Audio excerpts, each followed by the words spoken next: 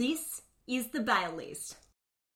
We are recording. Did you make notes and everything? Oh, hell yes, I did. Dude, you're way more prepared than I've ever been. Well, I felt like it was actually really important that now that I'm taking your role for tonight, that I could flip it and ask the hard, serious, awkward questions that you've asked me. Kickstart your next expedition with Wild Earth, a proud supporter of the Bail List podcast. Gear, advice, and inspiration for adventurers of all levels. And get strong with awesome woodies, another supporter of the podcast, creating locally made, sustainable, and handcrafted training tools for climbers.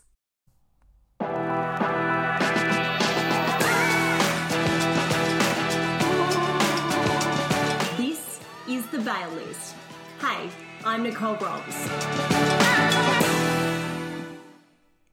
Welcome back to the Bail List. Can you believe this podcast has been up for a year now? I wanted to do something different in this month's episode to celebrate. This was actually Henk Morgans' idea. You're probably familiar with Henk if you've listened to this podcast for a while. I've interviewed him in 2 episodes of the show. But the tables have turned this month and he's decided to interview me, as well as my partner in climbing and in life, Andrew Banks. Now, I've talked a lot before about how bailing off stuff is a signature of our climbing experience, so you're going to find out a little bit more about that today. We have a lot of stories and not all of them could fit into one episode, but Andrew is really wise, so hopefully at the end of this episode you'll have learned a lot and you'll know me a little bit better and have lots of good ammunition to mock me with if ever you should meet me in real life. Enjoy! So I guess tonight's my chance. This is a bit of an opportunistic moment to interview you two, the voice behind the Bail List and the partner of the Bail List, and sort of get to know you two better. I think that's really cool for the viewers or the listeners, because it's something that they may not know too much about. And I'll be honest, I did try to stalk you a little bit and found very little information on you, Andrew. So I'll be nice to you tonight. Nicole, can't promise the same thing. I'm so nervous because I roasted you last time we did an episode together, so I'm like, my God, what's he going to ask? I'm ready though. Okay, excited. Good. I guess maybe to begin with, let's just do a little quick speed sort of thing where we get to know each other. Speed dating. Yeah. I mean, well, this is the first time you've met Andrew tonight, so it is I might find a partner out of this, so it is speed dating.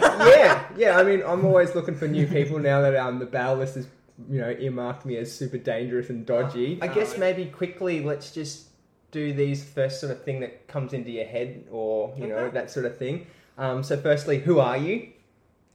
I'm Nicole, and I'm the host of the Bail List. I'm also a climber and a PR and content professional. Okay. Did that answer the question? Yeah, that's great. I feel that's like really I'm in good. a job interview. Yeah, we are. Yeah, I'm Andrew, and I just climb a lot of things badly. I think that's I attempt to climb a lot of things. Yeah, okay. I mean, for me personally, one of the mottos of my life is if you're not living on the edge, you're taking up too much room. And I think that that's probably something that we can all relate to, is if you're not pushing your limits, then you don't know where they are. So, that's kind of cool that you've probably learnt a lot from failing as well. Yeah, well, I know. I'm climbing for the adventure, and I feel like if you know you're going to get to the top, it's not an adventure. So there's got to be that sometimes you just don't know. Okay. A lot of the time with us, we don't know. Okay, alright, I like it because that's similar style. So, you've already kind of answered this, Nicole, and the next question was your profession or what you do for work. So Sure. Well, yeah, I already answered. I am a freelance PR and content specialist, which means that I am a hype girl for lots of different companies, basically. Okay, cool. Yeah.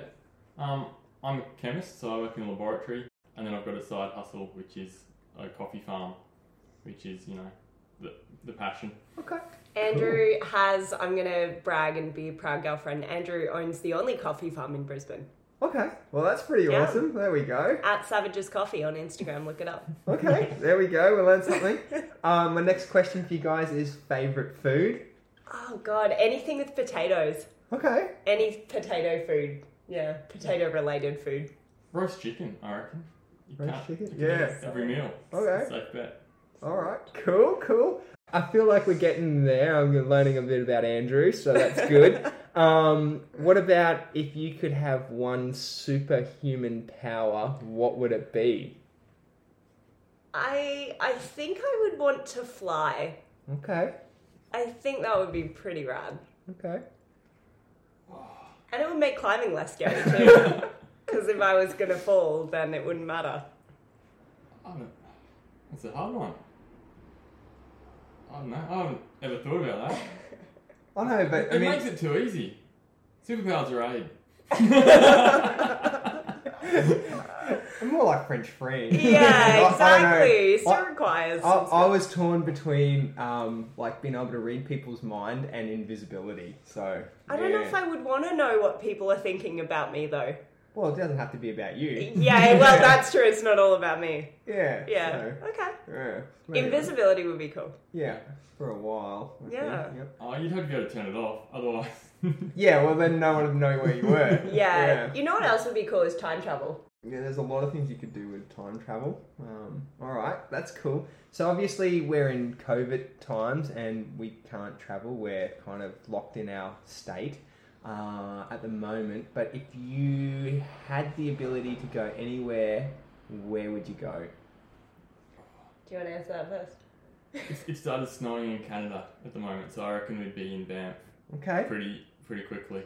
Yeah, that was the actually moment. was actually one thing that we had intended to do right before COVID happened. We were sort of planning a trip to go to Canada. We've got some friends over there, Josh and Beck, who are, I think, loyal listeners of the podcast.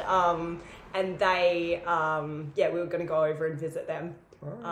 And I was going to learn how to ice climb because I've never ice climbed before. Okay, welcome to the world of scariness. Yeah. So that would probably. So what's happening now with COVID is all the time, like climbing trips are just getting banked, and we're like, instead of going to Canada for a month, do we go for 2 months? And now it's just growing. It's like, do we just link an ice season in Canada with like a spring in Yosemite, and then all of a sudden you're like, do we just wait for everything to open up and then just do 6 months of. Sounds like you're doing van life in America. It sounds like it, yeah. Okay, that's some pretty good ones. I've got a couple more if you want to bear with me. Is that something that you're happy with? Okay, cool. This is fun. So, common myth about you that you might want to debunk? Oh, God. If you don't have something, then that's People cool. always think I'm a strong climber. I've just been climbing a long time. It doesn't mean I'm good at it. I think that's a big issue I've got. But I think that's maybe like a common myth about climbing is that to have a good, fulfilling climbing career, you have to be strong. And I think like if meeting Andrew has taught me anything, like not to slam because you are a good climber, but I think like one thing I've learned from you is that really what unlocks any kind of like amazing adventures in climbing is knowledge rather than strength. So maybe that's not a myth about me, but that's a myth I would like to bust publicly for everyone, is that being a strong climber is not necessarily the only way to have a fulfilling climbing career. Yeah, okay. Yeah, I mean, I'm much the same, you know. I didn't feel like I was super strong. I just wanted to try all different aspects of climbing and be a jack of all trades, really. And then I just found adventure climbing and loved it. So I think that's probably why I chose it, because you didn't have to be super strong. Yeah, so. exactly. Yeah, exactly. And it's fun, you know, and it is, you know, there's a mental element to it that's exciting as well, because you do have to fill your brain with knowledge in order to, you know, make it work well in a safe manner. So, you know, yeah, that's something maybe for people out there. Not to say that you shouldn't train and get strong if that is fun for you. It helps with adventure climbing. It makes it way less scary. It If you're inside your limit, then it's all good. Yeah, but also, you know, that's not the only thing to focus on. Also focus on filling your brain. Yeah. And 18 in all styles is probably more 18. Yeah. More Yeah, important exactly. than like Yeah. you know, being really strong in one style. Yep. Yeah, that's very true, is being able to be disciplined at like crack climbing, sport climbing, slide climbing, and whatever else it might be. So that's pretty cool. Just take a trip out to Girraween and it range you all the way back. Yeah, look, we did go out to Gerwin recently. We can maybe delve into more about that later. We went with our good friend Ryan Siachi, who wants to claim royalties for every time his name's mentioned on this podcast because it's literally every episode. Yeah. But yeah, we'll go into maybe more of that later if it comes up. All right, we'll mark that down as something to come back to then. Yeah. Do you guys have an embarrassing moment that you want to talk about? Oh God, just one. Well, I mean, you can have more than one. I thought I'd just make it easy, you know. Embarrassing moment. I own a lot of the dodgy stuff I've done on cliffs. So I don't think any of them are that embarrassing. Okay. Yeah, I don't think anything I've done is a secret, but one thing I would say, climbing related, that's embarrassing, that is not that easy to find, but you could find it, is the way that I got into climbing, which was through news reporting. The very first time I ever climbed a wall was indoors at one of the climbing gyms on the Gold Coast Paramount. And, you know, when you're a news reporter, you have to very quickly become an expert about things that you know nothing about. So that was basically, I did a news story on climbing, and I was like sitting in a harness halfway up the wall being like, this is climbing, guys. And I did not know shit. I'd never touched a climbing wall before. So that story is pretty embarrassing. Okay. That's probably an embarrassing moment for me. I'm sure we'll put the link up in the bio. Just watch this space. Yeah, I've definitely got a photo. I don't know. I'm sure the story's kicking around the internet somewhere, but there's definitely a really lame photo of me. I guess that brings me to another one. You guys are obviously well adversed with adventure and have done plenty of trips. Have you got something that you would highly recommend for someone just getting into adventures, to either, you know, a resource or, you know, some really sound advice to, you know, pass on to someone who's only maybe transitioning from indoor climbing to that greater, scarier outdoor climbing world? I think the best bit of advice for people who are transitioning from indoors to outdoors is just to start again grade-wise and don't have pride. Because there's so many people that, you know, they climb 21s, they go to Frog for the first time, which is adventurous the first time you go. And you can't climb a grade 21 at Frog the first time. It's a start again, learn a new technique. And I think any form of adventure climbing, you just need to transition and just admit that you're not as good as you were somewhere else. Start again and get it dialed, because you want to get those systems dialed before you end up at the top of a 21 with no gear. So I have 3 tips for people. 1 is wear a helmet when you're climbing outdoors. 2 is do a vertical rescue course, or find someone who will teach you how to do vertical rescue.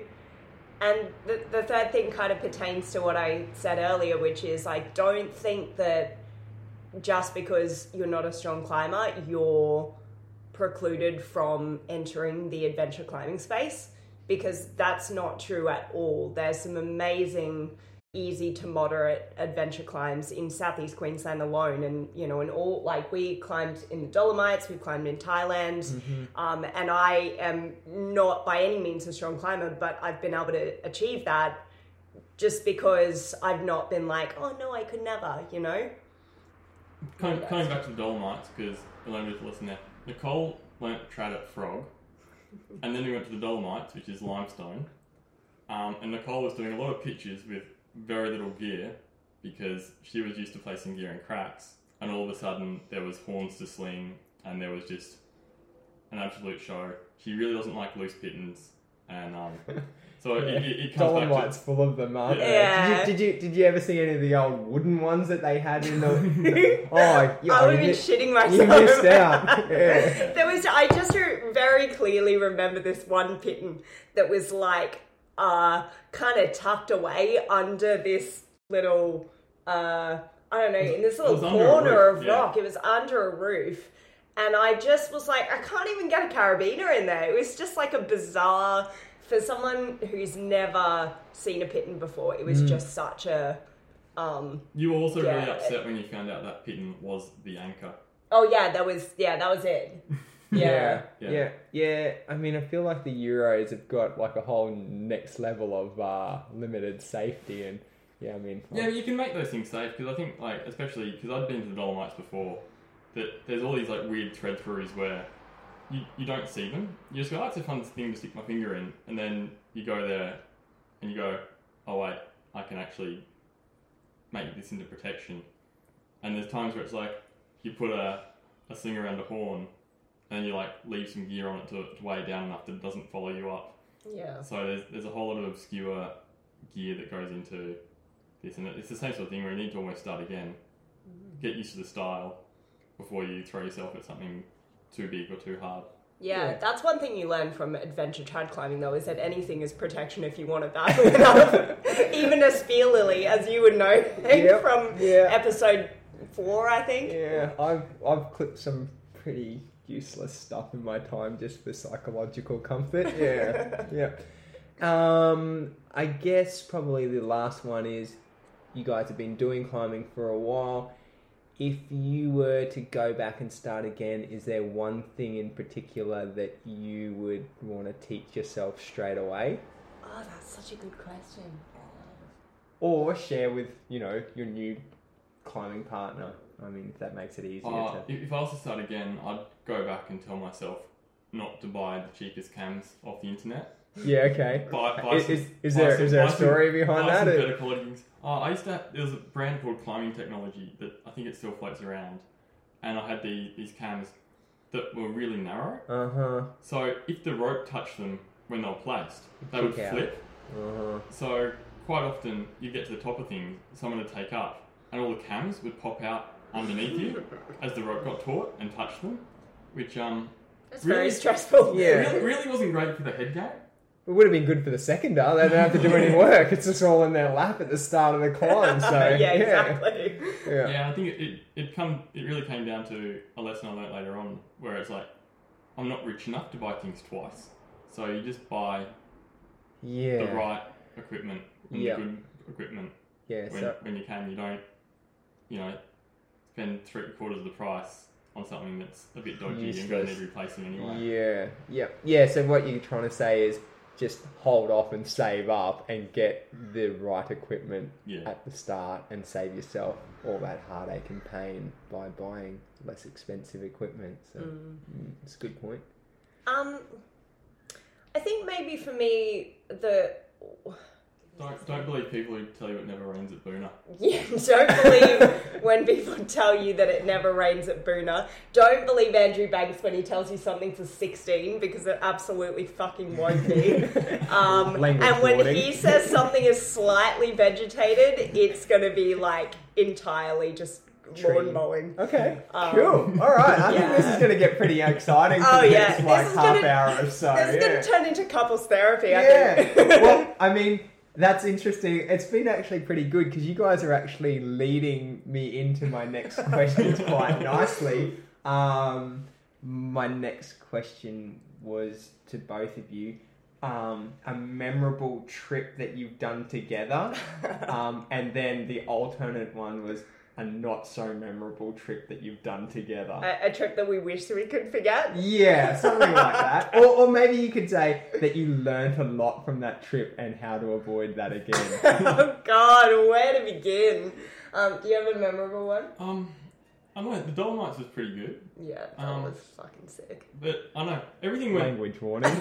There's young kids listening to this. I don't think there's ever... Are there actually young kids listening to this? Sure, there's plenty of kids in the gym listening to this. I had never intended for this to be for children, so I'm really sorry. That's alright, I'm just saying, I'll just pull you up on it from now on. When Kyle Addy dropped an F-bomb in the first episode, I was just like, alright, that's how this is going to be. Well, I'm the host tonight, so I can call the shots. It's PG-13 tonight, people. Yeah, the Dolomites was amazing. Yeah, but I know everything went pretty well, so it didn't make it... The day that I remember from the Dolomites that was really incredible for me was that I did actually my first multi-pitch without Andrew in the Dolomites, and I did it with another female climber, which, is, for me, was really exciting. I think it's always great when you've kind of been climbing with somebody who mentors you and teaches you the skills, and to a degree you always feel dependent on them, and then suddenly you kind of go out on your own and you realise that you are capable completely by yourself. You can open your wings and fly. Yeah. That's your superhuman power. Yeah, and that was actually a great, the multi-pitch that I did, the first one without Andrew, we did Tyrolean Traverse, and it was amazing. I actually picked the route when we were going through the guidebook back home, specifically because I really wanted to do a Tyrolean Traverse, which for people who don't know is essentially when you've climbed up maybe like a pillar and you're trying to get from the pillar to another mountain or section of rock, and you can't walk there, you've got to basically go on a rope that's slung between the two peaks. And so you can, tie a safety to it or clip a safety to it and drag yourself along somehow. And it was really exciting. Yeah, I think a lot of people would probably be familiar with that sort of technique used or seen in photos of getting off the totem pole in Tasmania. Yes, it's a exactly. pretty common one where you see photos of them, kind of making that flying fox style setup to come off of the pillar and back to the mainland. Yeah, I don't think I explained that very well, so maybe Google it or I'll put up a photo or something. You can share a photo. We've had a lot of misadventure on Biwa. Okay. So we attempted to do West Biwa, which is the most vegetated thing in the world. Yes. Where Yes. you don't need to place gear, you just go either side of the trees on the way up. Yes. We didn't make it to the top because we hit a dihedral that had trees on either side of it, and then eventually there was a tree in the middle that you couldn't climb through, and just stopped working out. So then we got to rappel through all the vegetation we just climbed. That would have been a slow process on rappelling and Slow rope tangles. and painful because it was just like sticks constantly going up your butt. Yeah. And I said to Andrew, I'm sure you and somebody else will really enjoy doing that again one day, but it's not going to be me. Absolutely not. Haven't twisted your arm to get back there? I mean, how long ago was that? He's dropped it into conversation a couple of times, but it's not happening. How long ago did this trip happen? This would have been probably 2 years ago. Yeah. Oh, you're right, ready to go again. No, I reckon. I have not forgotten how bad it was. I think that's how you know you're ready to do like a crazy adventure again, is when you've forgotten how bad it was the first time. What was good on Biwa though was we did Cyclops with our friend Ryan. I've never had anyone untie before, and I did such a terrible job of route finding. Ryan actually untied and just walked around. Just like soloed up halfway up the mountain. I mean, easy on an easy route, but Ryan has a habit of doing that with us, actually. He did it at Girraween as well. Alright, well, he's making a lot of money out of this podcast tonight, isn't he? Yeah, we're going to have to start sending out those checks. Well, a lot of our adventures are with Ryan, so, he's a good friend of both of us. So, he comes along and, takes us up crazy things. And well, he's a sucker for a good adventure, and that's kind of what when we chase him, he's a good friend to bring along. Yeah. And so what happened there is there was a bit of the route description that said trend left, but what it actually meant was go left. So I trended, which meant I essentially dynoed to a tree, which I'm about a foot taller than Ryan as well. Dynoed to a tree, climbed through it, and then proceeded to do about a 40-metre pitch, which I ended and then yelled down, "There's so much rope drag, I can't belay you. You're going to have to belay yourself up." Mm-hmm. And he just simply went, "No," untied and walked around. what that meant was that I had to pick up essentially 30 metres of just his slack rope, as well as, hauling mine over my shoulder as I tried to bush bash through all of this vegetation. So, yeah, thanks, Ryan. Yeah. So, I mean, obviously I'm sitting across the table and I can see the grins that you guys have got. There's a lot of teeth showing at the moment. I mean, obviously that's a cool thing. It's a sign of passion for life and that sort of thing. Is there one thing that really gives you guys that sort of enthusiasm to just continue to push the limits and live your best life? Like, what's that kind of look like to you if you had the opportunity to live your best life? Or are you doing it? I think we're doing it. Yeah, I think we're doing it. Yeah. You can't climb every day because then it stops being the special thing. Yep. And it's like, back in the day when I was really tossing up whether I go into guiding or something like that, you go, as soon as it's work, it's no longer on your terms. So I think it's a good life where you realise when you're sitting in an office, you go, this weekend's going to be good. I'm going to Gonna go and crush something. Yeah, crush something. Yeah, or discover something new or a place you haven't visited before. Yeah. Yeah. I mean, it's been hard to, as everybody who's a climber or an adventurer knows, the last 2 years have been hard to live your best life. But we've had some of the best adventures that I've had in my climbing career in the past 2 years. Like, we went to the Warrumbungles in April of this year, which was just sick. And I would highly recommend that to anyone who is a confident adventure trad climber. And Girraween was sick as well. I mean, we only went there for 3 days, but that was really fun. I ripped 3 pairs of pants. Okay. And, you know, it was a wholly different style of climbing for me because I've never really climbed on pure slab like that. And yeah, it was. You just have to fun. trust those feet, hey? Yeah, it was hard. And mates and mice in Warrumbungles or what? Yeah. We were there during the New South Wales mouse plague. Okay. And it was like, I just, when we got there, I was like, oh, they're so cute. And by the end, we accidentally killed one and threw it in the fire. And I was not upset about it whatsoever. Okay. I think we'll just move on. We might have to cut that out. That makes me sound like a psycho, but I can't even tell you. Like, one of the girls that we were there with, Kieran, she only brought a bivvy bag, which is a fantastic idea in theory because for those who don't know, the Warrumbungles National Park is actually a dark sky zone, which essentially means, because there's an observatory near there that's had like some world-class astronomical discoveries. Can you just say that 3 times fast for me? I'm never saying that again. So there's no, like, very minimal light pollution, so you can see the night sky, you can see all of the stars, and it's really beautiful. So she brought a bivvy bag so she could lie at night and look up at the stars, but all she saw was, like, mice crawling over her face. Oh, nice. So... But they were, like, up your pants legs. There was no... Literally, we had to tuck our pants into our socks. Oh, that's a really good look. Can we get a photo of that for the bio?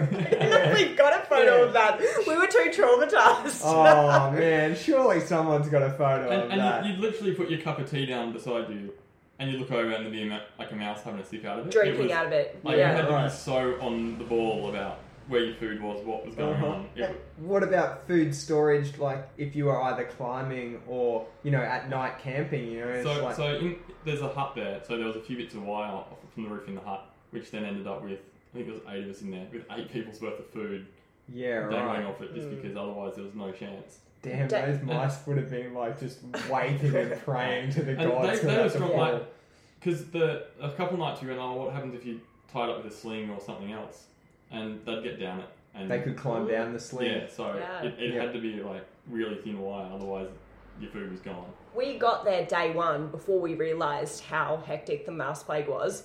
And we laid our food out for maybe 15 minutes to organise it all into, you know, which day we'd be having which meal.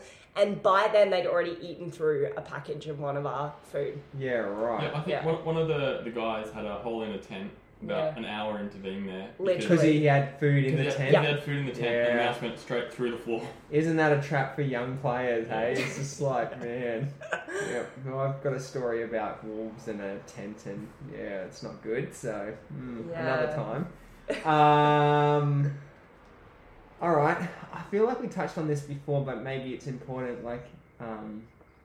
if you could go back to when you were 18, would you change anything about your outdoor career? And maybe you weren't even in the outdoor career at 18. Would you want to start earlier? You started pretty early. I'd already started. Yeah, okay. I had a gap year between high school and uni, and I got into climbing.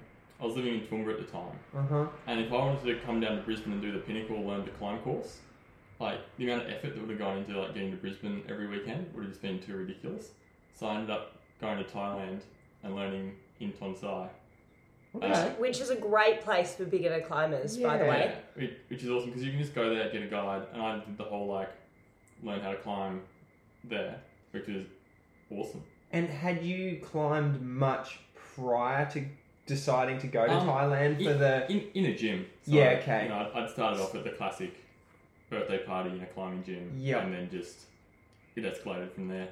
that's a pretty big commitment to be like, oh, okay, I'm going to this rock climbing gym, and then all of a sudden I'm going to a foreign country to learn rock climbing. That's pretty cool, you know. That's classic Andrew, though. I feel like you don't do things by halves. Yeah, there's no point dipping your toes in. It's either happening or it's not. Particularly when it comes to climbing. And I'd always been trending towards being a climber. So my old man was a climber and has a whole lot of mountaineering stories. And then just kind of, it's one of those things I grew up listening to them. I'd always been outdoorsy, so I did a lot of cross-country skiing, kind of in school holidays. Did you grow up in Toowoomba then? Yeah, I grew up in Toowoomba. Okay, so then you went to the ski fields in Victoria or New South Wales? Yeah, went down Snow Mountains and just skied around. Okay. You know, trial by fire. I literally got taught by, here's how you put a backpack on, I'm standing there with the backpack. Here's how you put skis on, I'm standing there with the backpack on and skis. And it's like, keep up.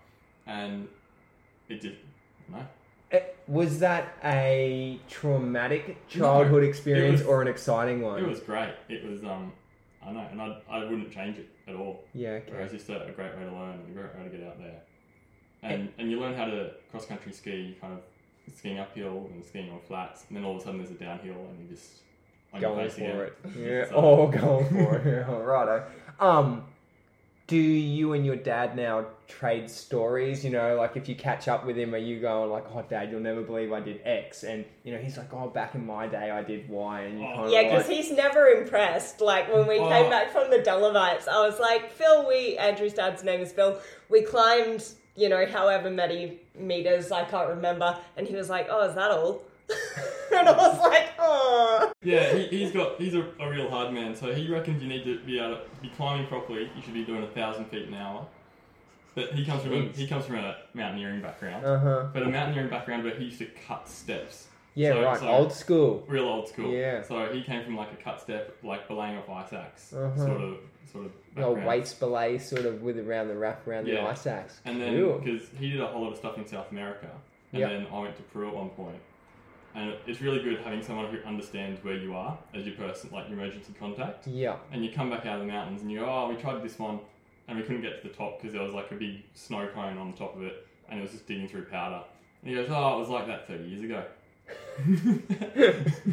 I mean, that's pretty cool because your dad kind of would have, you know, not pioneered the sport in that era, but definitely would have been like a true adventurer in that time going to South America and climbing in those places. There wouldn't have been too many other people who were really venturing out there. Yeah, but he was getting around and having a great time and came up back with a whole lot of stories. So he ended up soloing Aconcagua. Oh, nice. And it was... That was back in the day when gear was terrible and spirits were kept high because of morale and he had no one around. So he ended up finding an Argentine climbing team that was going in and they were all just too slow. So he just went for it. Charged off. And I think he'd lost eyesight at one point on the way out because he'd gone, just because of the pressure in his eyes, because he changed altitude so quickly. Yeah. Literally had to cut his tent out of the snow, walk back down, and then went, oh, I feel really fit. And then just went, might as well finish it. So he got his eyesight back. And there's all these kind of really adventurous stories that you kind of, you know, listening to as a kid, you just go, yeah, I want to enjoy these same sorts of adventures. Sounds like we've found the next person for the podcast. Just saying. I don't know if Phil's ever bailed off anything though, that's the thing. Well, he has. I've heard that there's some wonderful bail stories. But he's got stories where he's, you know, climbing up couloirs and it warms up during the day. So a couloir's like a gully of ice. And it warms up during the day and then they turn into chutes of rock. So you can't turn around and climb back down them because then you get hit in the back of the head by a rock. So then it goes up. So it warmed up. Rock started coming down the couloir. So I just had to keep climbing. And some of these pretty epic stories that come out of it. But he's also, I know, not great for my climbing because I go, I went to the back of, what's the name of it? Gravel with a mate. Didn't work out, didn't get to talk anything. Told my old man, and he went, gravel? Not that hard. Hard shoes to follow in. But I mean, probably helped though a lot because it opened up your mind to what could be done or what's possible. So you probably wouldn't be so adventurous and so maybe bold if you didn't have the sort of the backing or sort of I underpinning think it knowledge. gave me a really good foundation of just Yeah.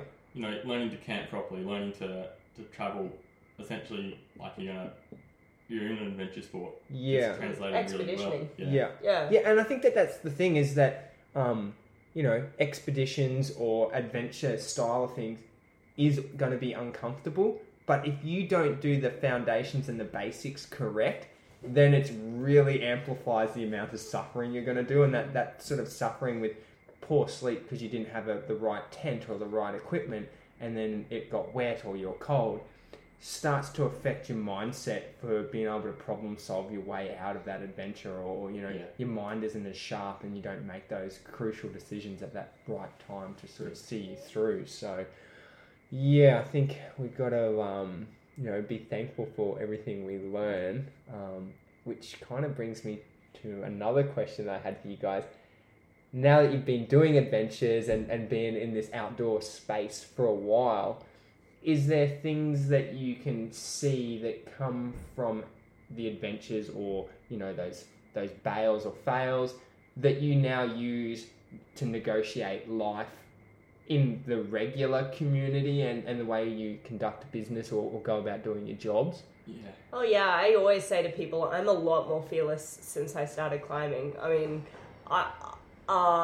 my background is very different from Andrew's. You know how you said before, like going back to what you were doing when you were 18. When I was 18, I was a professional dancer. I was working at the Moulin Rouge in Paris. Okay. So my arrival into climbing was completely different. I mean, my family always did like camping and outdoor activities, but not on the same level as that. And, so I guess as a result of that, because I was always like performing as a kid, I was always on stage. There was always a degree of like, you just get on with it, that old adage of the show must go on.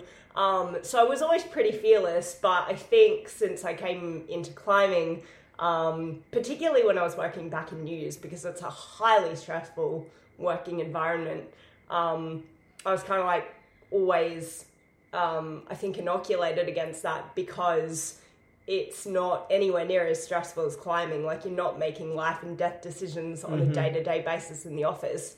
So it always felt like, I always felt like I could handle the stress of my workplace because I was climbing.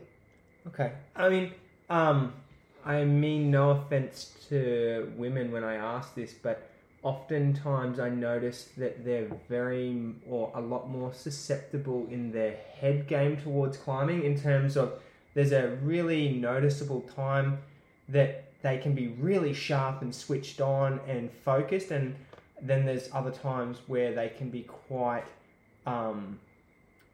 maybe nervous about certain things like runouts or falling or just, those sort of things. Is there, you want to shed any light on that? Is there things that sort of go in your world? Like, is the stress of your normal day-to-day world affect your decision-making outside climbing? Or is it the opposite that, you just haven't been doing it enough and then you have this mental sort of challenge? That's an interesting question. I mean, I understand what you're saying about that observation, but then I'd also say think about people like Hazel Finlay, and, there are a lot of women that are extremely fearless, and I'm absolutely not one of them. For me personally, when it comes to head game with climbing, my approach is that I'm not a professional climber.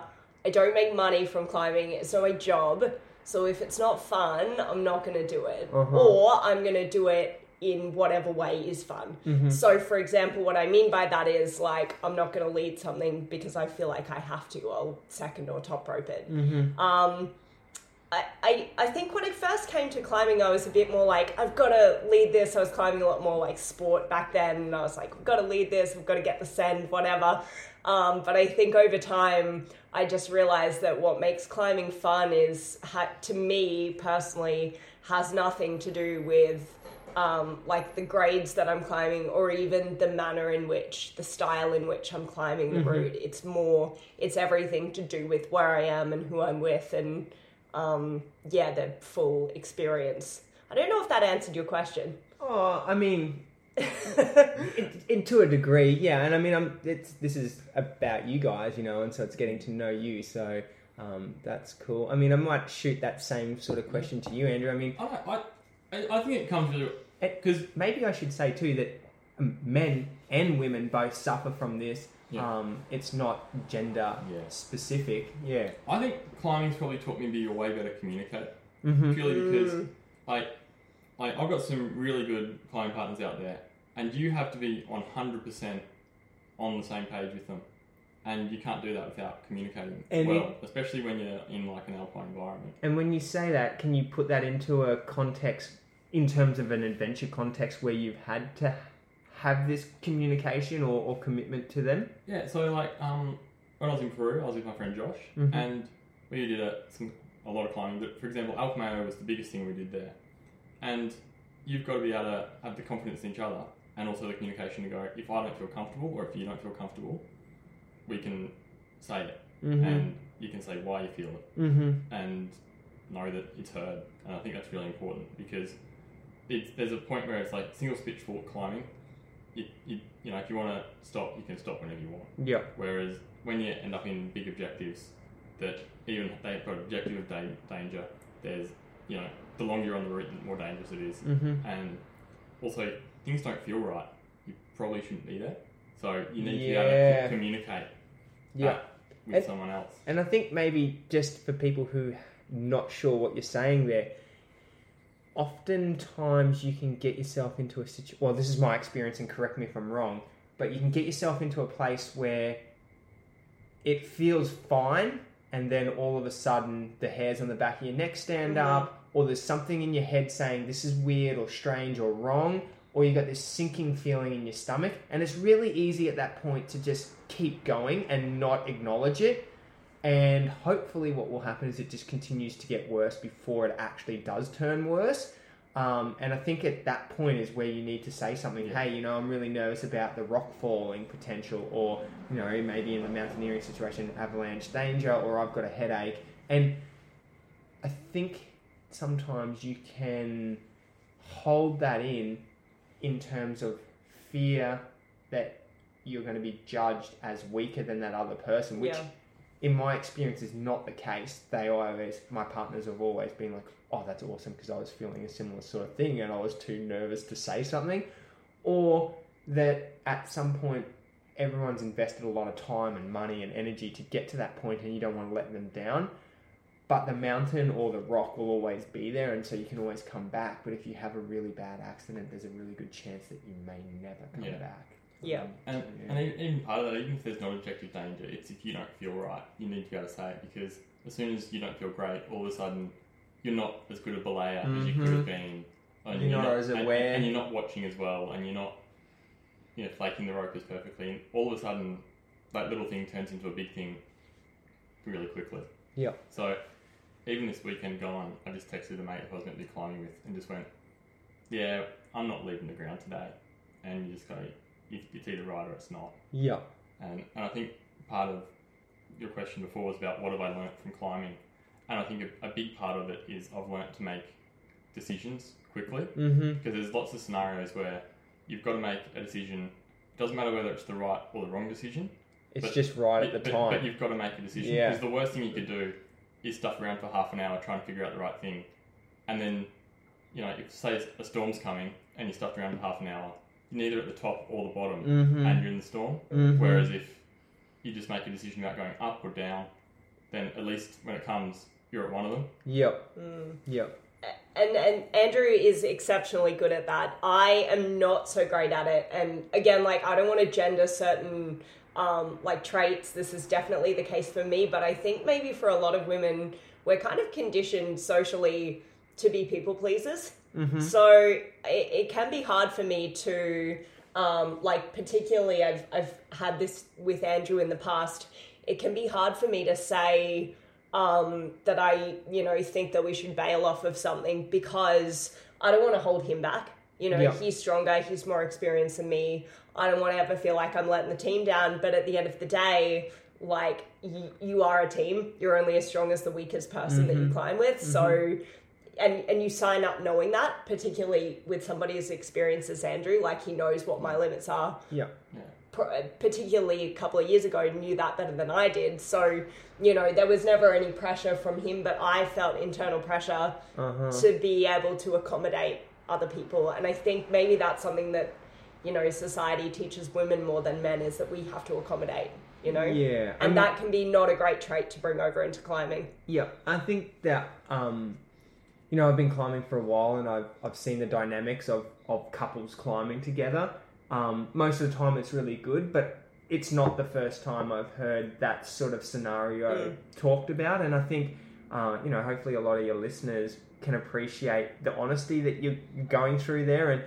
And yeah, I think that that's something that we all have to be really mindful of, is that oftentimes there is that leader in terms of the person who's more experienced, and then there's the person who's maybe slightly less experienced and is getting dragged along a bit. And there is a point where that's totally fine until it's not, and then that person needs to make that call. And most of the time, I imagine the internal guilt that you're feeling is far worse than the actual, you know, the reality of your decision. You know, if you had said, oh, I'm not interested in going any higher, I'm pretty sure your partner would have been like, yeah, that's cool. Like, I don't want you to feel anything, so let's go. Yeah, you know, let's leave. Yeah, Andrew's never given me a hard time about not wanting to do something, except maybe West Biwa again, but that's for a whole different reason. What did you say earlier, like just before Henk got here? You said something about West Biwa, maybe it's like a boys' trip, and I said, it's not a gender thing, it's a stupid person thing. Yeah, I'm sure there's probably stupid women out there that is going to be able to go and do the west side of BOR, and if you do, like, reach out, I reckon. So, yeah. Yeah, putting the call out now. If anyone out there wants to climb some serious vegetation, please, because I have no interest in doing it again. So, you know, a lot of people know me. I generally try to stay as positive and as fun and sort of, you know, childish as I can. But can you guys think of a situation where you've had a really awesome compliment that you've just had to, like, accept and just own it and just be like, oh, yeah, that was really nice of that person to say? Wow, that's such a hard question. I don't think anyone's ever asked me that before. I know, it's really hard to talk about yourselves, but, you know, I feel like sometimes there's just like this one outstanding moment where someone, you know, famous might have been just coming over and just being like, yeah, good work, or, you know, someone you looked up to as a role model has just come over and said, oh, great job on that, or, you know. I was actually climbing at KP, I don't know, a few weeks ago, and I'm loud. I've got a loud voice. And so I was just talking and mucking around. And from behind me, I heard this girl go, oh my God, you're the girl off the bail list. And I thought that was really nice. Just for that random girl who made Nicole's day, the smile she's got's about 4 meters wide at the moment, so well done. I think her name was Nicole. I'm so sorry that if I've forgotten. Andrew will tell you I have the worst memory in the world. But yeah, that was kind of nice. Okay, you know. There we go. Shedding a little positivity in the world. Because I used to work I worked in TV for about 9 years, and people used to recognise me all the time from that. But it was always in like the least convenient scenarios. Like one time we were at Canyon Gorge. Oh, you're recognised in the toilets. And I got recognised coming out of the showers in the campsite at Canyon Gorge when I had like my hair all messed up, and she was like, oh my God, you're that girl from TV. And I was like, oh God, no. I think the moral of that story is just own it anyway. Yeah. You know? It's their moment and they're happy just to see you no matter what. And, you know, we're all human. We've got to shower or do whatever. And yeah. It's always nice when people recognise your work, I guess. That Yeah. Right. I don't know. That's a hard question. That's a good question, Henk. Oh, I can't think of anything. Oh, that's pretty depressing. We'll have to come back to that one then. Yeah. I guess I feel like I've got a small insight. I might open it up to you guys and maybe just say, is there a couple of adventures or stories you want to share that I may not be aware of or know how to ask? So maybe I'll turn it... Maybe we'll start with Andrew, because I feel like... I've dominated this conversation. Well, no, I just feel like, you know, there might be something that he might say that might be completely different to you. He's got a richer history to draw from. And it doesn't have to be together, it can be individually or together or whatever. Oh, Do you want to talk about Coomera Gorge? Oh hell yeah, I can talk about Coomera Gorge if you want. Oh, I've had many a fun time in Coomera Gorge. Just for all the listeners too, it's fully illegal and not supposed to go there. I did it before it was closed. Yeah, Isn't okay. that when you did it as well? Yeah, totally. Yeah. So I think it closed in the must have been in the 80s, and we all did it before then. Yeah. Totally. And so I've slept in it one time because we couldn't find the track out. Oh, I've done exactly the same. Oh, brilliant! For those who haven't done Coomera Gorge, it's like a slot canyon, so there's only really one way in or out, and when you get to the bottom, it's really hard to find the way out. Like, it's just long It's grass actually called the Mystery Trail Out, if anyone is looking for it, and it's actually quite a mystery. I think nowadays it's actually pretty easy to find. It's not because they've removed all the tape. Oh. So Queensland had a bit of a canyoning insurgency that couldn't go to the Blue Mountains for a long time. So I think everything got over canyoned during COVID, and parks have really gone out of their way to make it hard. And that includes removing every scrap of tape on that track. Right. So if you've not done that track before, you won't find it. So probably the best beta is take someone who knows where they're going. Yeah. Because I probably did it last time A while ago. when it was legal. When it was legal. And there was no markers. We actually walked past the entrance to the track because everything's changed in that river since it's been washed out a few times. Yep. And all the markers that you'd normally look for to go to the right part of the bank are gone. So it's pretty hard to find. And maybe just to add some info there too, I think a lot of my near fatal experiences or close calls have been canyoning. So don't take canyoning as like this really easy, relaxed, fun sort of adventure. It can turn from fun and a casual day out to pretty serious really, really quickly. And so anyone who's doing canyoning really needs to think about what they're doing and the emergency plans if something goes wrong. Particularly in a place like Coomera where there's really very few ways to get out when you're midway through. It's not even there. It's the timeliness of the thing. So in a canyon, if something goes wrong, you need to be responding in 10 seconds. Because it's not like climbing where someone's sitting on the end of the rope having a whinge. Yeah. You're in water. Actually, for everyone who your doesn't friend know... is getting waterboarded. Yeah. So it's not, you need to know what you're doing in 10 seconds to save your friend. It's you need to be doing it in 10 seconds. Yep. So there's a lot that goes into it where you don't have the redundancy of time that you've got in climbing. It's if something goes wrong, it's going to go wrong quickly. Yep. And you need to respond quickly because it's not just fancy abseiling. When you add a lot of water, it turns very quickly into you've just drowned your friend. Yep. And it's slippery, and it's cold, and normally there's only one way out because once you pull that first rope for the abseil, you're committed to the whole canyon. And so maybe we should just cover off on what canyoning actually is too for people. Like basically, canyoning is a situation where a river normally carves a slot or a canyon or a gorge into the side of a rock face, and it's normally steep-sided, and so you've got this cool situation where you're abseiling down a series of waterfalls, swimming through like rock pools, maybe a couple of jumps or slides, and so the water's normally mountainous, and so it's fresh and cold, and it's normally covered in trees, so it has this feel of dark and eerie as well. So it's a pretty cool experience if you ever get a chance. Like the Blue Mountains are notoriously awesome canyoning in Australia, and so if you get a chance, definitely do it.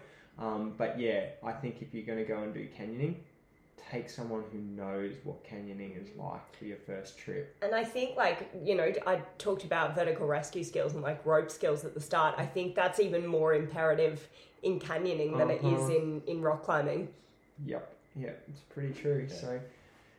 And when you add white water, which is the next level on top of canyoning, it gets to a whole extra level where the hydraulics will you need to be able to read what the water's doing and you need to be able to react very quickly to what that water's doing, because and even I think it was last year 2 people died in the Blue Mountains. They got sucked into a whirlpool that just appeared in a canyon that had been run by people for like 100 years. Yeah. And then all of a sudden, a whirlpool appeared, sucked 2 people under. Yeah. So there's a whole lot of stuff that goes on with water that is intense. And never do canyoning if it's threatening to rain, because the amount of water in the watershed can easily make the canyon that looks really tame at the beginning of the day into a raging river, which can be so dangerous. So particularly if you don't know the kind of patterns of that particular area. Like, we did some canyoning in Slovenia, which I would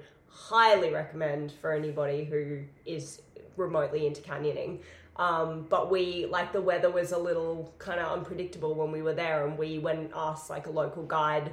I mean, we didn't go with a guided party, but we went and talked to people and kind of figured out the patterns of the area before going in. Yeah. And I mean, I think that a lot of times the local people, if you ask them, are receptive to giving off information, because the last thing they want is to either have to be part of doing a rescue or having another, outside tourism person getting injured or bringing sort of shame to their area. It impacts their tourism. It ruins their brand as a place to go and do it if all of a sudden they've got a lot of tourists getting disappearing. Because people, like punters reading the newspaper, don't know if that person's died in a guided tour or not, you know? Yeah. All right. And then you missed the track. So, missed the track. Did laps. I reckon we went past it 3 or 4 times last time, just before we established where it was. And then it took a whole lot of walking around before we actually got into anything we knew. So Talk about the time you got benighted. I did. I said I slept there. Should I probe him? Yeah. So when you say you got benighted, did you have all the appropriate camping gear, or was it a shiver bivvy? So what we had is we had 4 people, and we had 2 foil blankets, and we sticky taped them together so that 4 people would fit under them. Yeah. I was probably about 30 centimetres taller than everyone else, so I got to be under a foil blanket and in my backpack. Yeah, okay. It was very uncomfortable. Were your teeth uncontrollably chattering? Oh, it was okay, but I wouldn't call it asleep. Yeah. Yeah, character building though? Are those character building. And after that, I never thought I'd not be able to find that walkout again. And sure enough, nearly happened twice. Righto.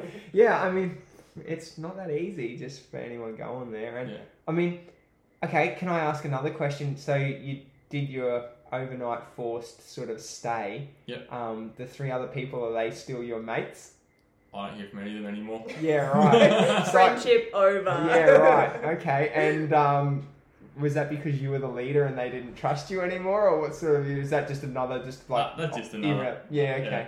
And from that experience of staying out overnight, sort of unplanned, is there anything that you would do differently, as in maybe the equipment that you would have taken? There's so many lessons to be learnt. So in the car park that morning, I had a wetsuit, one of the other people had a wetsuit and 2 people didn't.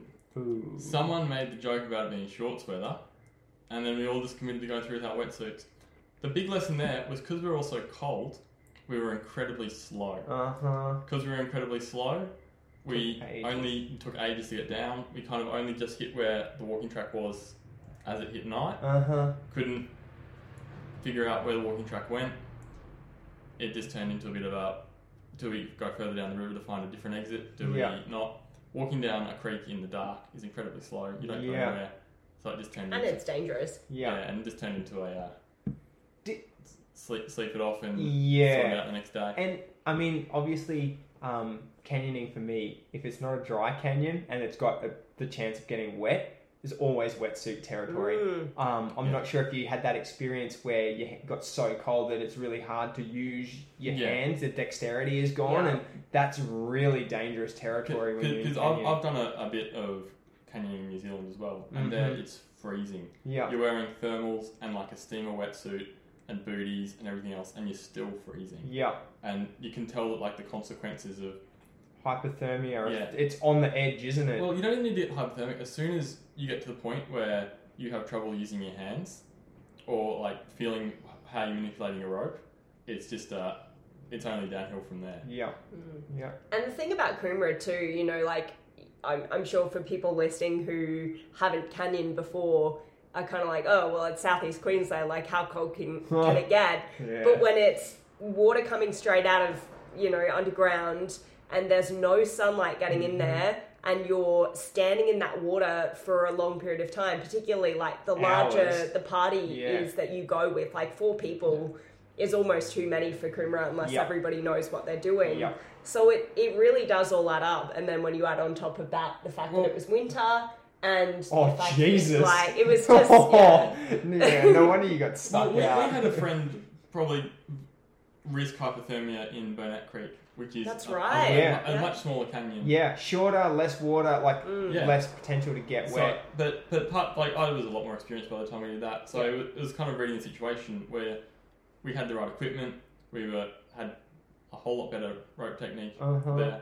and you kind of went, this person's obviously not doing well, and out comes a hood, and you go, put this on before you need it, so that you don't get hypothermic. Yeah. And it's about having the right equipment and being prepared for those things. And a lot of the canyoning trips I do now, there's always a thermos of tea.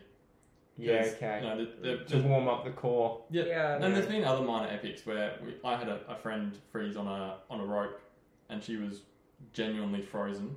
Now we're talking about as in like couldn't move, paralysed, frozen, couldn't move, not as frozen. in frozen cold. No, Yeah. so she'd First canyon, I think. Ever, wasn't it? she'd canyoned Oh, before, she had? but, Okay. but this it had rained a lot, so It was pretty it was full on. this was Bat Creek Canyon. But so we've gone through high flow.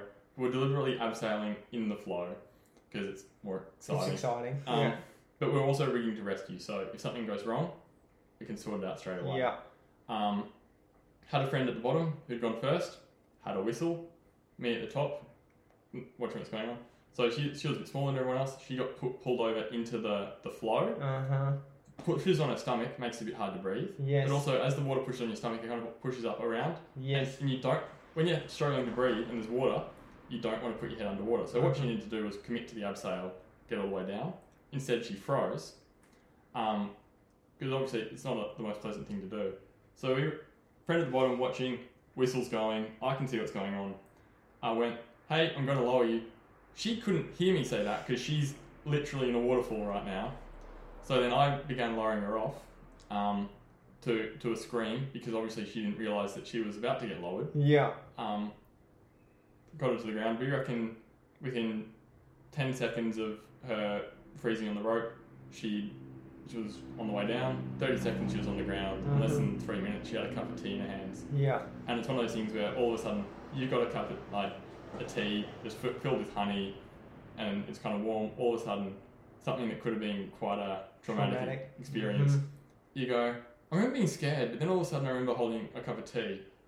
So I don't think it was that scary. Yeah. Which is kind of really where you need to be at. That's cool.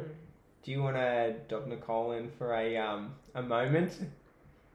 Anything you got? God, I mean, she dubbed into Coomera, so I feel it's only fair to exchange blows. Well, he'd be dubbing himself in too, because the majority of the adventure climbing I've done has been with you personally. Do we need to talk about those times you blame me on a munter hitch? Oh no, let's not. Oh, hell yes we are. We're going there. Oh my god, Yeah, I'm gonna die. I feel like we should have been recording this as well for facial expressions. Okay, so look, I just want to say it was one time. And hang on, hold that thought. Okay. For anyone who doesn't know, a munter's hitch is the most basic form of causing friction to belay with, and so basically you use a special friction series of bending the rope over a carabiner to make it hold, and that's what they used after body belay. Then they started using a munter's hitch or an Italian hitch. So yeah, okay, keep going with that story. It can be incredibly handy if you do what I did on that occasion and you forget your belay device and leave it on the ground. Then you can belay your second up.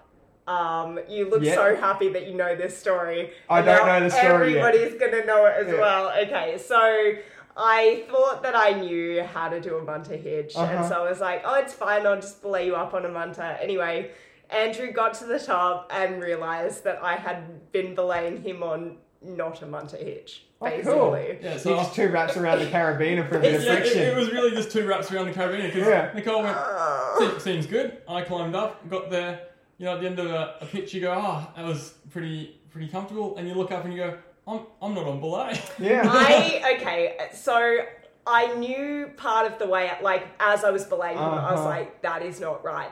But he was off the ground.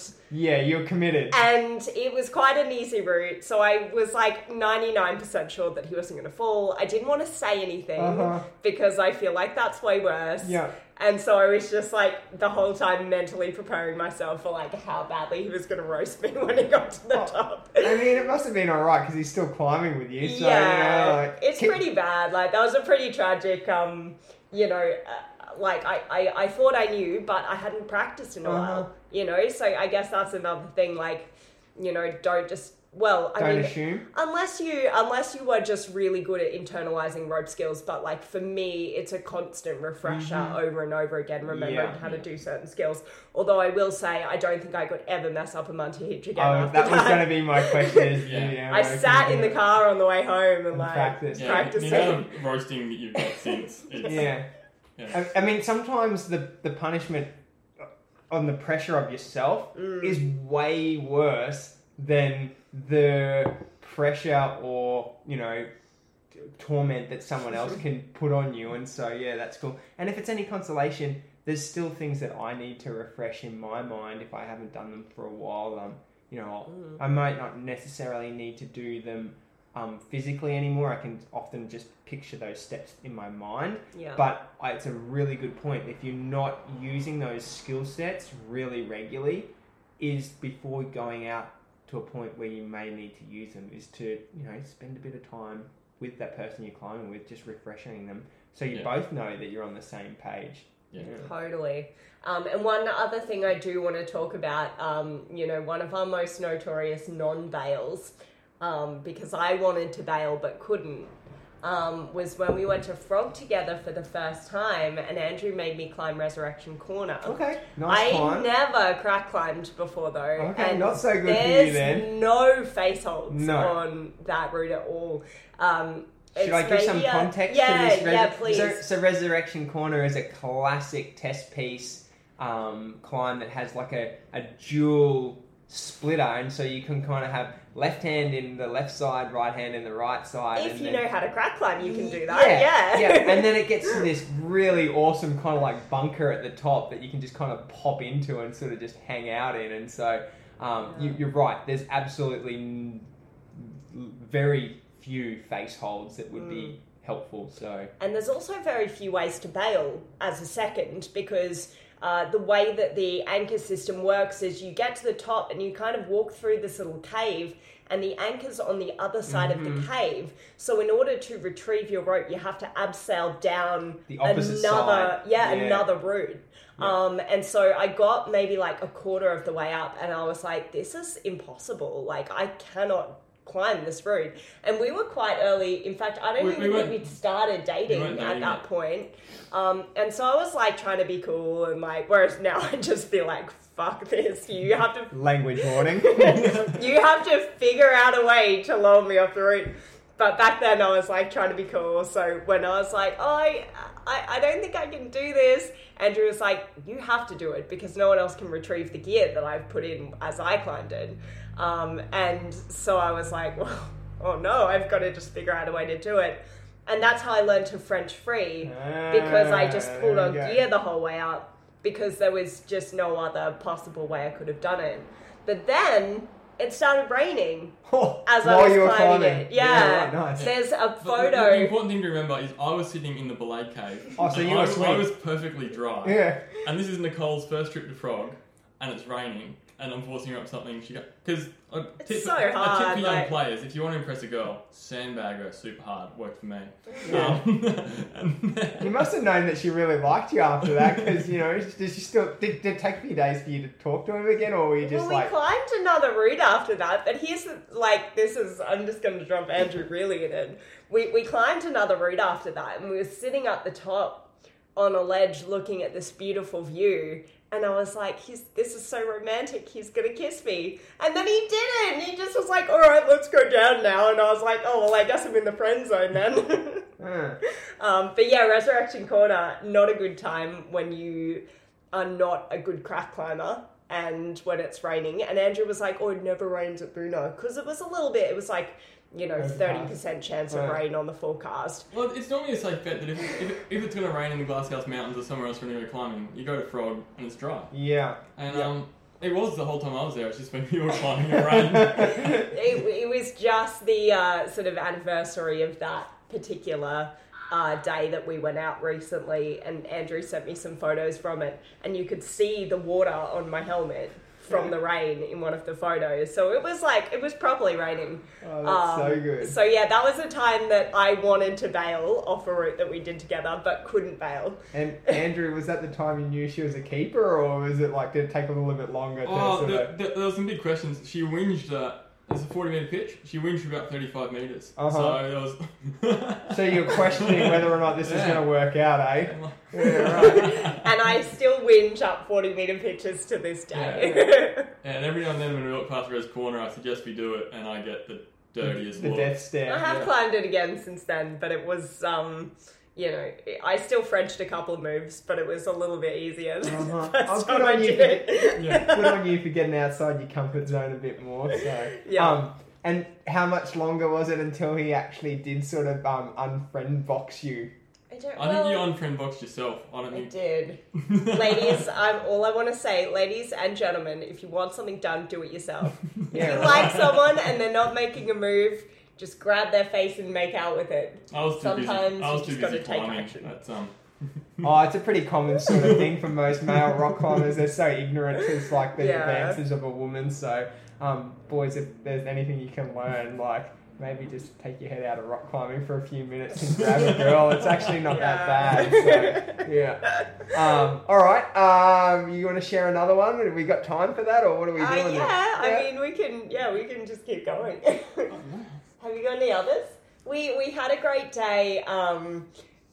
We climbed in Tonsai in Thailand, and we went out. We hired a boat and we went out to one of like the sea cliffs that's in the middle of the ocean, and climbed out there. But the thing about it is, a couple things about it.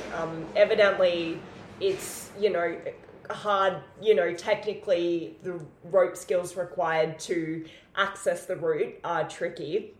And the guy who we rented the boat off of, the driver, obviously knew that people struggled on it historically, because he was like, okay, before we go, I'm going to like get my dinner. And, he was like prepared to be out there all night, basically. Mm-hmm. And we got out there and we had to ascend this like old kind of manky bit of rope that was like brushing the ocean. It was well, you didn't ascend the rope. Hang on, can I just try and paint the picture a bit better? So, at some stage, you've caught a boat out to this climbing area, and at the start of the climbing area, it's too steep or too high. It's overhung. Yeah. So there's like this old fixed rope that's just like dangling. To get to the starting anchor. Yeah, because the water's like, this is literally a bit of rock that's come straight out of the ocean. So the water's like undercut the start of the rock, so it's like a big cave. Yeah. So it starts off with me jumaring this rope that's like got fluff hanging out the sides of it. And like, for everyone who doesn't know, jumaring is like a mechanical device that you can use to slide up the rope it grabs, and you use that to sort of climb the rope. Like a one-way pulley. And I'm kind of wearing all the climbing gear. Yep. So I'm going, if this were... So currently Nicole's in the boat with the guy stopping the boat, smashing into the rocks. Old mate pulls out a stick and just like braces it against the wall to like keep the boat from crashing into the rocks. So I'm jumaring, so there's just water under me, boat's a few metres away, jumaring up this rope, and kind of every move you can hear it creak. So you're just going, at some point this is just going to pop, and there's me with, it's only a rack of quick draws and stuff, but it weighs enough that I'm like, I'm going to sink. I'm going to sink if this goes. So, jumaring up this, kind of get to the anchor. It's all good. So, I brought a rope up with me so Nicole can come up this nice, beautiful climbing rope. Yeah. Absolutely. Because that was the other thing about the rope that Andrew ascended was that it had all alpine butterfly knots in it. So he had to pass like half a dozen knots on the way up. Because obviously it Some had been so people dodgy that people have been like, I'm just going to tie another knot in it so that it's fine. So then I get this fixed rope up so Nicole can, come up a really nice, clean rope. straight. Yeah. And we realised at that point that Andrew has never taught me how to Juma. Oh, I taught you how to Juma in the boat on the way out there. So... This is some of my favourite bits about interviewing couples and talking about couples climbing trips, actually. So, yeah, keep going. This is about maybe 2 years into climbing for me, and I had not really done a whole lot of adventure climbing at all at that point. So the first time I held a Juma in my hand and even really learned what it was as Andrew was about to take off up that rope, and he was like, this is how you use it and this is how you put it on, and then just leaves, and I was like, just staring at these foreign devices in my hand being like, I have no idea. For anyone who hasn't used one before, it looks like a simple device until you actually have to use one, right? And the crazy thing with all awesome skills is when you see someone who's proficient at Jumaring, they make it look effortless and easy, right? And then you get on and it's like an absolute show.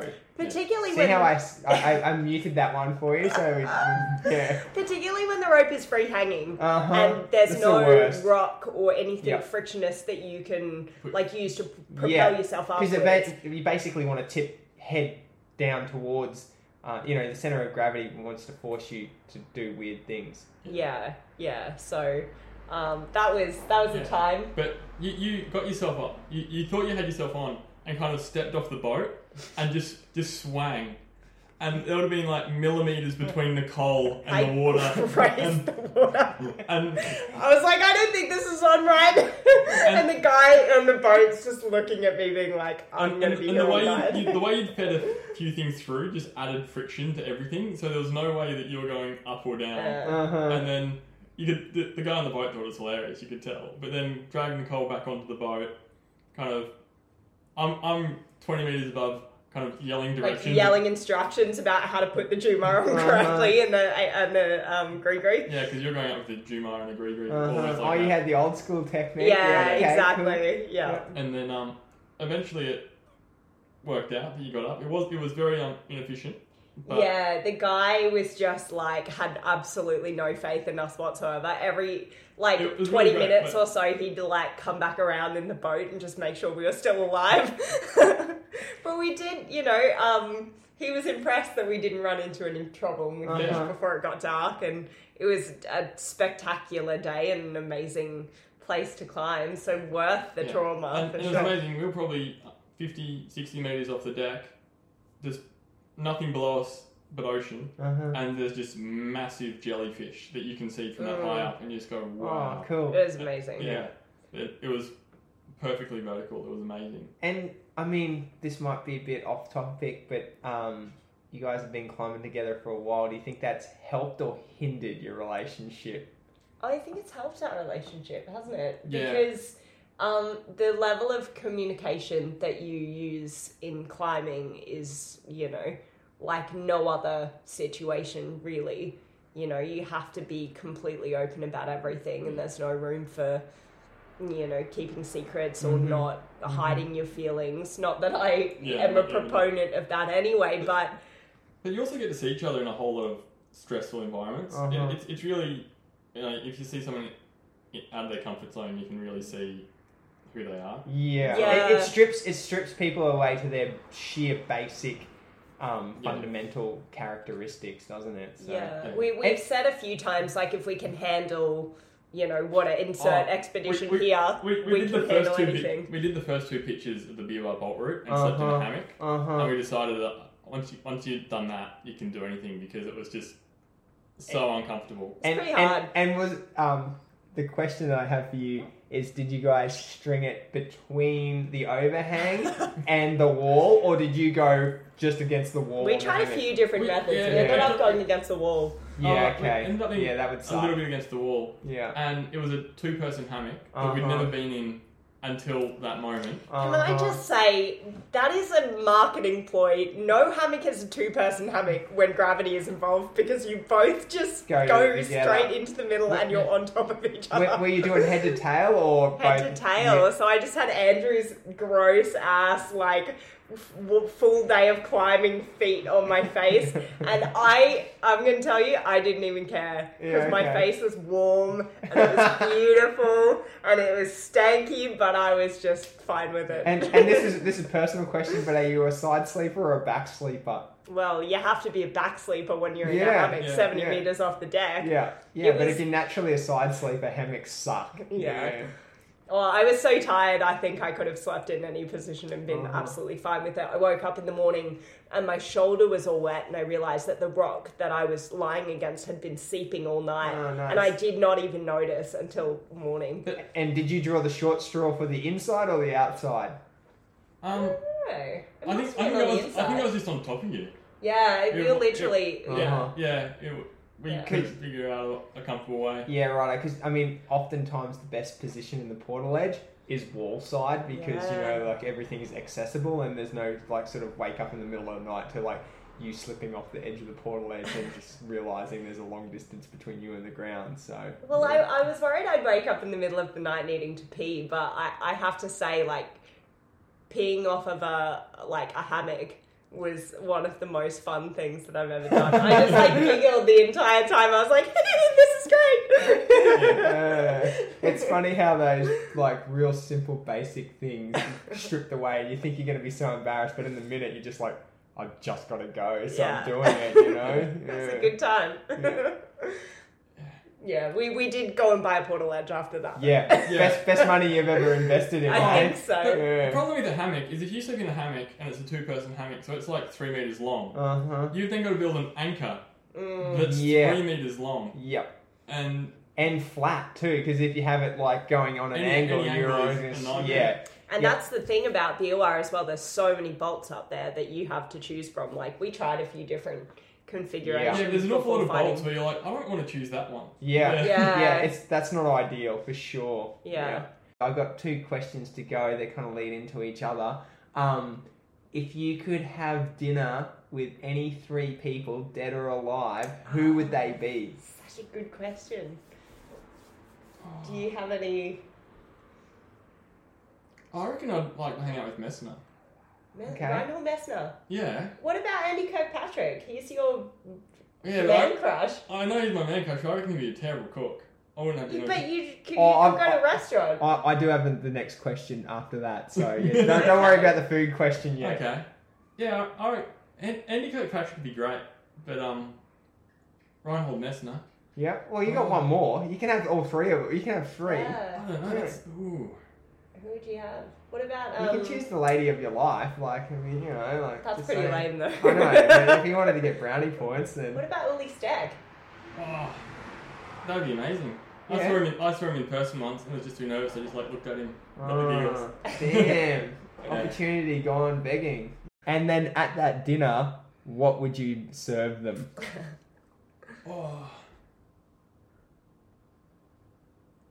It'd be really funny to serve them all one of those dehydrated meals. Like a backcountry dehydrated meal. Yeah. Hey man, those apple pies are sick. Just to watch them all look really disappointed that their life is lent to having a country meal. In the Warrumbungles recently, because we were there for 6 nights, I'd organised the menu for 6 nights, and then Nicole had to complain to some of our friends that were there that she got left out of the cooking. Because I'd organised the menu, so then I did all the cooking. And then she's like, what am I meant to do? Andrew does not let me cook, which for good reason, because I'm not a fantastic cook. But I feel bad because I feel like people don't know that I am not included. I'm not involved. I'm not allowed to partake in the bush cooking. Strengths and weaknesses, and you just need to accept that both sides are important. Yeah. Also, Andrew likes to have full control of the culinary experience. Oh, food's very important. Like... Andrew, if you let her do the night's meal prep, what would that look like? It'd look like burnt rice. It's crunchy rice. Yeah, okay. Crunchy rice is Nicole's specialty. Yeah, okay, awesome. Okay. Yeah. So, Andrew, this is really directed at you. given that your partner is the brainchild of the bail list, how does that make you feel? When it was created, it was very much directed at the fact that I seem to come off more things than I get up. Well, it's a personal joke because and I've talked about this on the podcast before, that we just joke that instead of a tick list, we have a bail list. We just frequently bail off things, right? Yeah, and part of it's the adventure, part of it's like you go, it's too warm, we're going to come off. Like, you find the line in the sand where you go, this is fun, if we do another pitch, it won't be as fun. And you go, yeah, that's the point. So, it's a hobby, it's really there to be enjoyed, and you've got to find your way to enjoy it. And, for some people that might be like, climbing a really steep pebble. For me, it's just getting out there and enjoying it. Yep. And I've got to say, like, a lot of the wisdom that I impart, well, hopefully it's wisdom that we impart on this podcast is a direct result of the experiences that I've had from climbing with Andrew. Because, I was always interested in, like, adventure climbing and climbing longer routes, but it wasn't until I met Andrew that I was really able to do that, because I didn't really have anyone in my life that was also interested in that until I met him. So, a lot of the things that I've learned are from, climbing with him or talking with him, and he's got so much experience, and, I'm surrounded by people with a lot of experience, and, I realized that, the climbing experience for a beginner is very different now to how it was when any of us started climbing, where you were directly mentored by someone who knew a lot of stuff and was a reliable source, whereas now a lot of the time it can be people with 6 months experience teaching someone with 1 month of experience. Or YouTube. Yeah, or YouTube. And while those are good resources, it's always good to, be able to look stuff up on YouTube, but I think nothing beats having actual mentors. And that's what I wanted to create with this podcast, because I don't really have the wealth of knowledge, but I am a journalist and I know how to ask people questions. And I know a lot of people that are extremely experienced and would be great mentors for people starting out in climbing. And those are the voices that I wanted people to hear. And this is not, in lieu of a vertical rescue course or, learning how to lead climb or anything. It's in addition to those things. But I think it's so important to hear that even if you have 12 years of climbing experience and you've climbed El Cap and you've done this and that, you can still get into a pickle. So it's always important to know as much as possible and to always be careful. But it's also really important to cover the other side of climbing media.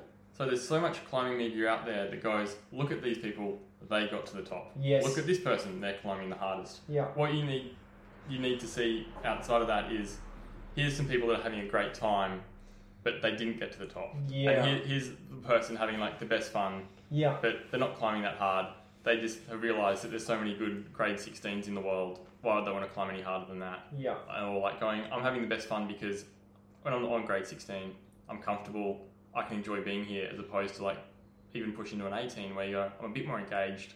I don't get to enjoy the view. Yeah. So, and part of that's also going, the top's not the important bit, it's the experience. So get as far up as you're having a good time, and then come down. Yeah. And whether you're coming down because it's hot or because you don't feel like you've got it that day, or whether you just go, I'm here to hang out, and like it's lunchtime. Like you don't need to push on. And I think too, like stretching that level of comfort, no matter how big or small it is, actually helps you unlock that next level. And so once you've bailed on a 16, you know what a 16's like, and it's not as mentally challenging to do a 16 or that 16 next time. And so stretching a little bit and then coming back to your comfort or your core comfort and then stretching a bit more is always a really easy way to start to make your comfort level shift up slightly. Well, it also means when you push grades and you get onto harder things, that will probably also become harder to get off. Yep. You've got that skill set. Yeah, it pays dividends. Because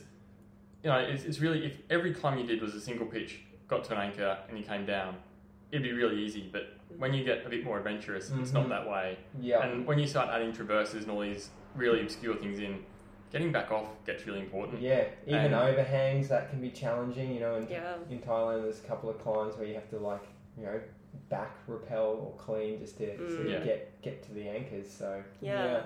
But I think too, like, bailing makes you more fearless in a way, because once you eliminate the idea that you have to get to the top, it opens up a lot more possibilities. You know, you can go and try something that's well above your pay grade because you know mentally, what it's like. You know that you can just bail. Yeah, if you can't do it, no you like, just bail. what will happen if something happens? It's like, well, you know what happens, and you got yourself out of it, and so you're prepared. Yeah.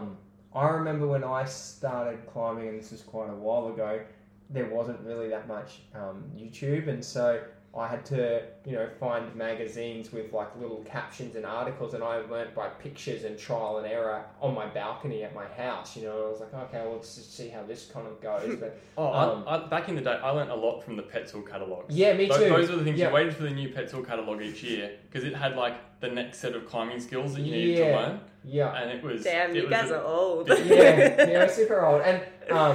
And I can see in your book collection from if here... you look hard, you can probably see the Petzl catalogues. Oh, well, no, I wasn't looking there. I was actually looking to see if you guys had the Mountaineering Freedom of the Hills book. Yeah, we've got that. Yeah, and I think that was the book that changed my climbing skills and techniques. So if you haven't got that, definitely get into that. Long term, what do you hope that this would turn into? Have you got any sort of goals or dreams for this? I would like for more people to reach out with stories. I mean, I've had a few people reach out, and that's fantastic, and I love that. Well, let's just get people to dob their friends in, you know? Yeah. Like just jump on in and dob someone in if you know of them and they want to share, then, you know, dob them in. The other thing I want to say, another goal for this is to get more women on. Okay. You know, I had Izzy Jukes come on and talk about an experience that they had on Mount Karura, which please go and listen. I think that might be episode 7. I think sometimes women feel like they'll be judged for messing up, you know, so a lot of women are hesitant to share stories of when things haven't gone exactly to plan. And to those people, men or women, I would just say that's climbing. You know, climbing like is things not going to plan. Judgmental space. Yeah. I feel like I've talked about some of mine. And, I mean, as much as you gave it to me in one or two of those points, it was in a friendly, caring way, not a hard place. And I haven't had anyone come up to me who's listened to the episodes and ridicule or bad mouth me. I've just had the complete opposite. You know, people come up and just said, "Oh, that was really awesome, and thanks for sharing it." Really opened my eyes to what could or couldn't happen. And realistically, it's a joke. Like, I don't really think that you're unsafe and people shouldn't climb with you. Like I said, hey, don't wreck my reputation. I'm living with that now. I'm a bad boy. The badass. Yeah, it's just, you know, when you climb, when you push the boundaries, things don't always go to plan. That's what this is, and then you adapt. So, don't hold back a story because you are afraid of what people will think, because probably what they'll think is exactly what you said, which is, I'm so glad that information is there for me to take in and, you know, hopefully not repeat. My final question is, obviously the podcast is about fails and bails. Is there anything that you guys have really learnt from failing or bailing off stuff, or something that you would really want the listeners to know about failing and bailing? I feel like you have a better answer for that. I've done an awful lot of... I don't know. I'd say bailing isn't failing. Is probably the big thing. Yeah.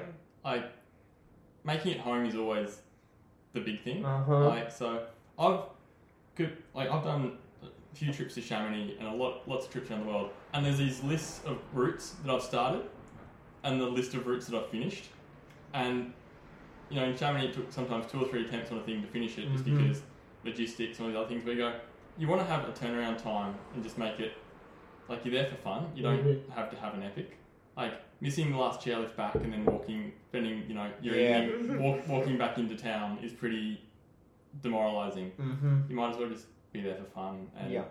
you know, I think it's a good call to turn around earlier rather than later.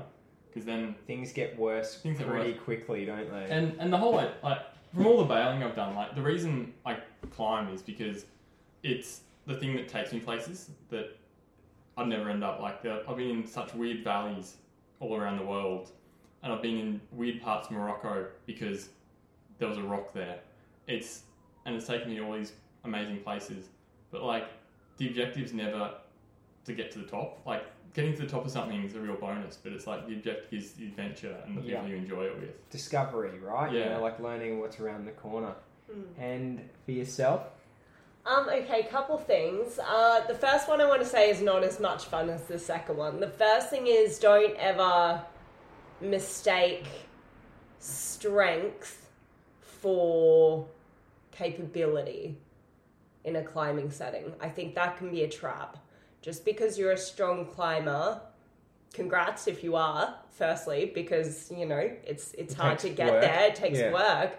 But just remember that strength is not the be-all, end-all when it comes to climbing. There are other things that you need to potentially take on. Our friend Ryan Siachi, put $1 in the jar, just It's about $10 on this podcast. I know, this is what he's saying. Yeah. He just recently wrote a fantastic article on his website, Zen and the Art of Climbing, about climbing the Governor on Mount Barney, and about how even though it's a sport route, quite a hard sport route, you can't approach it like a sport route because there's so many other things that go into it. I think that's the case for a lot of adventure climbing, that there's not just one ingredient that you need. There are a lot of different factors. So I think just to bear in mind that climbing is kind of an all-round sport. Strength is just the beginning. Yeah, and you need a mental strength and also a very good mindset of skills and techniques. I think you really need to be aware of what you're doing. Yeah. Like we've got some friends that are very capable climbers at Frog,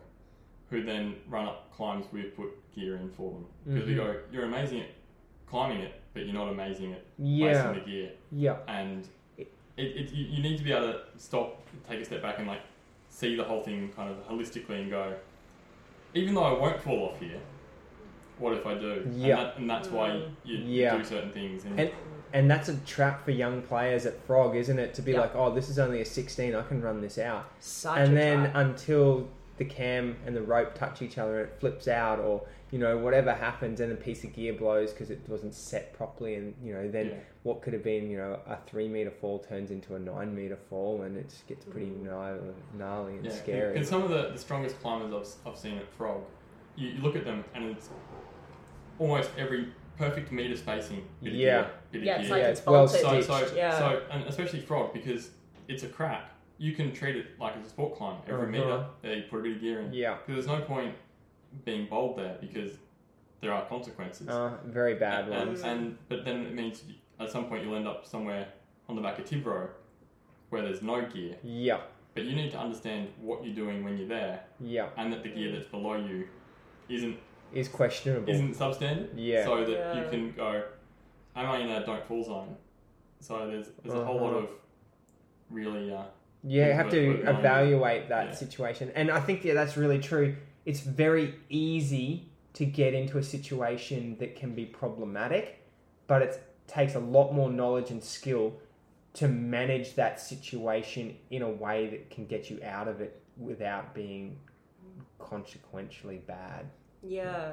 But one more thing I do want to say, further to that is don't ever feel like you don't belong anywhere in climbing. If you do the work, whether it be, training to get strong so you can climb at Coolum, and going there and learning the beta, even if you're falling off at the first bolt every single time, or whether it be learning rope skills so that you can, go out and do rad adventure climbs, don't ever feel like you don't deserve to be there. If you do the work and you find good mentors and you genuinely have trustworthy sources, I'm not talking about YouTube, human beings who can quality control the stuff that you're doing, you deserve to climb anywhere that you want to climb. Yeah. And that's also a really easy way to get into adventure climbing, is if you're really good with the rope skills, managing the ropes, you don't have to be the climber on the pointy end the whole time. If you're the best belayer and the person like sharing the most stoke, you earn yourself part of that team as well. Well, that's how I've got on most of my adventures, for just being Damn the right, one me that too. keeps you know, the fun and enthusiasm up, no matter how scary and dangerous it is. So. And seconding can be hard, you Hell know? You yeah. gotta Especially on a clean traverse. people's shit. Yeah, you gotta clean people's shit gear out of the wall, you know? Yeah. And traversing is scary, yeah. Yeah. I guess we should probably thank the sponsors, hey? Awesome Woodies, and also Wild Earth, hey? Wild Earth, You know, nice they're putting in a lot of effort for you guys, and I know that Wild Earth's just opened a new store in Brisbane, so... They have it, it's sick. Have you been there? Yeah, it's actually awesome. a really rad shop, so it's kind of like the shop that you wish you had when you started, so good on those guys, and thank you for sponsoring. Andrew, Nicole, thank you for letting me do the interviewing today, and I look forward to seeing how this turns out, and then also whoever you chase up next. So if you've got a friend that you want to dob in for something, reach out, and just remember too that we talked about bailing and failing. I think I learnt the most from those epic fails and what to do to succeed from the back of that failure or that bail, and so I don't think that I would have been the climber I am today if I hadn't had some epic fails to sort of motivate me to either get back onto that route and do it. I think it's also important to bail off when you're a young climber as well, because otherwise you don't have any good stories. Nobody cares about the story of you getting to the top of something. We want to hear about you coming down in the rain. That's the good story. Mate, I would not know how to do a munter hitch today. Thank you very much. Thanks, Hank. Well, our honorary host, Henk Morgans, basically did all the hard yards in thanking Wild Earth and Awesome Woodies who support the Bail List. But I want to say another big thank you to both of them for helping me bring this podcast to life for a year now. Please go and follow Wild Earth Australia and Awesome Woodies on the socials. Also, a huge thanks to Henk for being a truly fantastic host of this episode. He's so knowledgeable, and I always learn so much from having a chat with him. We'll be talking about a pretty spicy adventure on next month's episode, so please make sure you tune in for that. In the meantime, thank you so much for helping me get the Bail List to its first anniversary. I appreciate you so much for listening. Follow the podcast on Facebook and Instagram at The Bail List. Share your fails, bails, and epics. Stay safe out there and have fun. Bye!